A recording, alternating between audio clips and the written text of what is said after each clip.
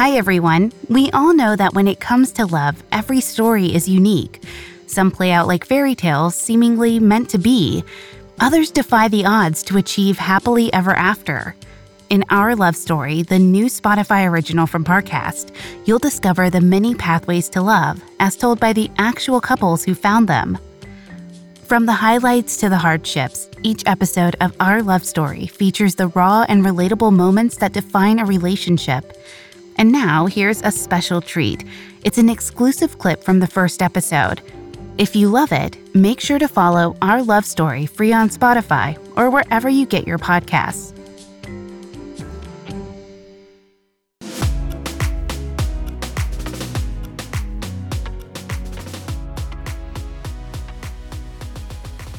Hi, my name is Samantha Jax. I am 36. I am an actress and currently living in LA, but born and raised in Vegas. Hey there, I'm David Jax, and I was raised in New York. I now live in Los Angeles, where I'm a writer, and I'm 41. We have been married now for 5.5 years, known each other for 10. Sam and I have two daughters, a 4-year-old, soon to be 4-year-old named Brooklyn, and a 20-month-old named Dylan, who both look more like Shirley Temple than either of us.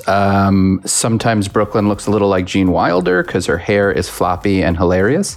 And Dylan is just a little bowling ball, constantly hurting herself by diving all around our house, but also completely fearless. And we love them both.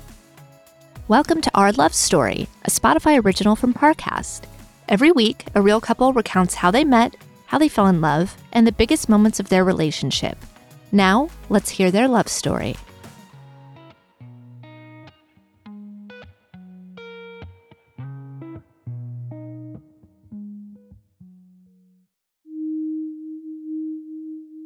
The first time I met David, I had just gotten out of a class at the Groundlings. It was really late at night. It was like 10:30. And I was about to walk to my car by myself. And it's in like the heart of Hollywood on Melrose. And my teacher was like, whoa, you shouldn't walk to your car by yourself. So she asked a nearby group of students to walk me to my car. And it happened to be David and his friends. And I remember we chatted the entire time to my car. And I thought, oh, this guy, he is charming and he is funny.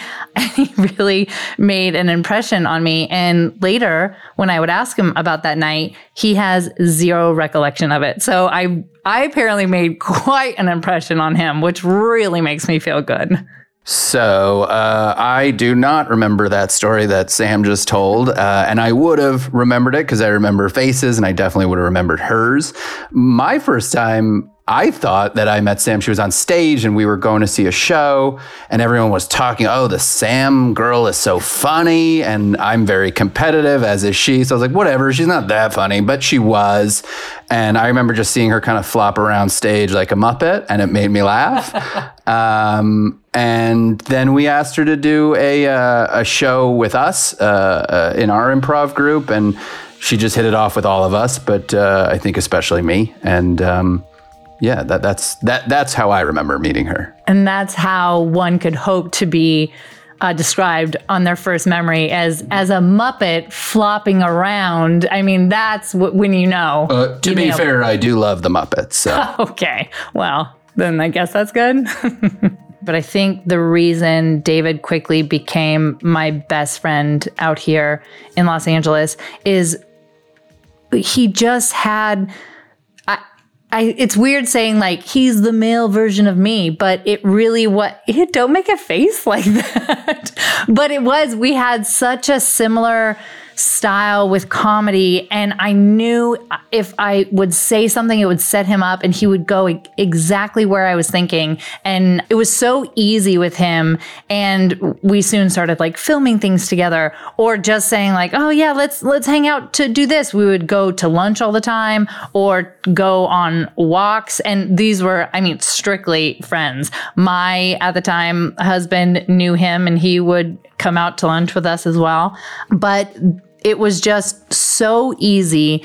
And also just seeing somebody who could make me laugh like that, I was just like drawn. He was very magnetic. I was just drawn to him. Yeah, we're very similar in many ways. Sense of humor and competitive. So we used to play basketball. I used to crush her. Oh yeah, it was not good. She may have been a little bit more physical than she should have been. On the basketball court, the only thing that ever happened that was a little untoward, one time after a show or a rehearsal or something, everyone like fell asleep on my floor. We were just exhausted, and she may have held my hand, and I was like, that's when I realized that and at that point she was also separated. But at that point, I think even I was like, oh, this is more than just friendship. Our first date is interesting because it wasn't even set up like a date. We were still friends at the time, and I was in the Sunday company at the Groundlings, and we had a big opening night, and there's a big party afterwards. And after, it was like 2 a.m, and he said, "Hey, can you hang out? Do you want to talk?" And I was like, "Sure." And it wasn't weird because, again, this is the person that, I had been texting him all night telling him how great the show had gone and how excited I was. And so I met him at his apartment, and I was all dressed up from the party, and I was wearing these big heels, and he wanted to go take a walk at the park right across from his apartment, which was Pan Pacific Park. And so he gave me these old slippers that his dad had given him. I think they're size 12 or something. So I am wearing these clown shoes, and we go over to the park, and I'm literally flump, flump, flump, flump, following him along the walking trail. And we, talk a little bit about the show and what's going on. And then we're just quiet walking. And after a while, he said, "Don't you?"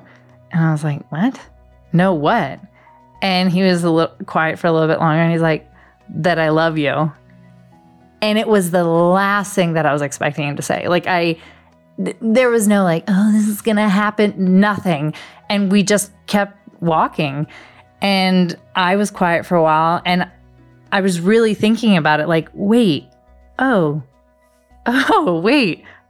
And so the first thing I said back was, "I think I love you too," because it was just dawning on me. And so we strolled a little bit longer, and then we happened upon a bench, and we sat there. And at this point, it's 3 or 4 a.m. because we've been walking and talking. And I just nuzzled into him, and he put his arm around me, and I had my legs draped across his lap with my clown shoes just dangling off. And we just sat, and it was so funny to us. We're like, "Oh my God, what is happening?" We are best friends, and now here we are just dropping the "I love you." And it felt so natural, and there was no weirdness because this person knew me better than anyone else in my life. And so, yeah, I remember after this magical night, I was like, "Okay." And I leaned in for a kiss, and he shot back, and I was like, "Oh, I'm going to throw up. Oh God, no, what? I've done it all wrong." And he's like, "Oh, no, I want to do this the right way." And I was like, "Oh, okay." Why did I feel compelled to tell her that I loved her that very night? I don't know. I guess I'm not a huge believer in the cosmos, but I guess the stars just aligned. It was 2 a.m. We were walking around. She had just had a big night for herself. I needed the attention. No. No, she just had a big night. And I think for me, it just felt like it was coming out, and I felt like it was kind of obvious, and I guess I wanted to say it. And I thought her being there at 2 a.m, us walking in this park and this bench, and it just felt right. And I thought she was in the same place. Can you imagine if I was like, "What are you talking about?" Well, that's the thing. I knew that wasn't going to happen. I knew how she felt. So it felt simple and easy. And, everyone talks about, you got to fight for it. I'm like, it shouldn't be that much fighting. You'll get into those fights later when the kids happen. Yeah, it just sort of felt simple and easy, and I wanted to do it. Thanks for listening. To finish this episode and hear more, follow Our Love Story free on Spotify or wherever you get your podcast. New episodes air weekly, every Tuesday.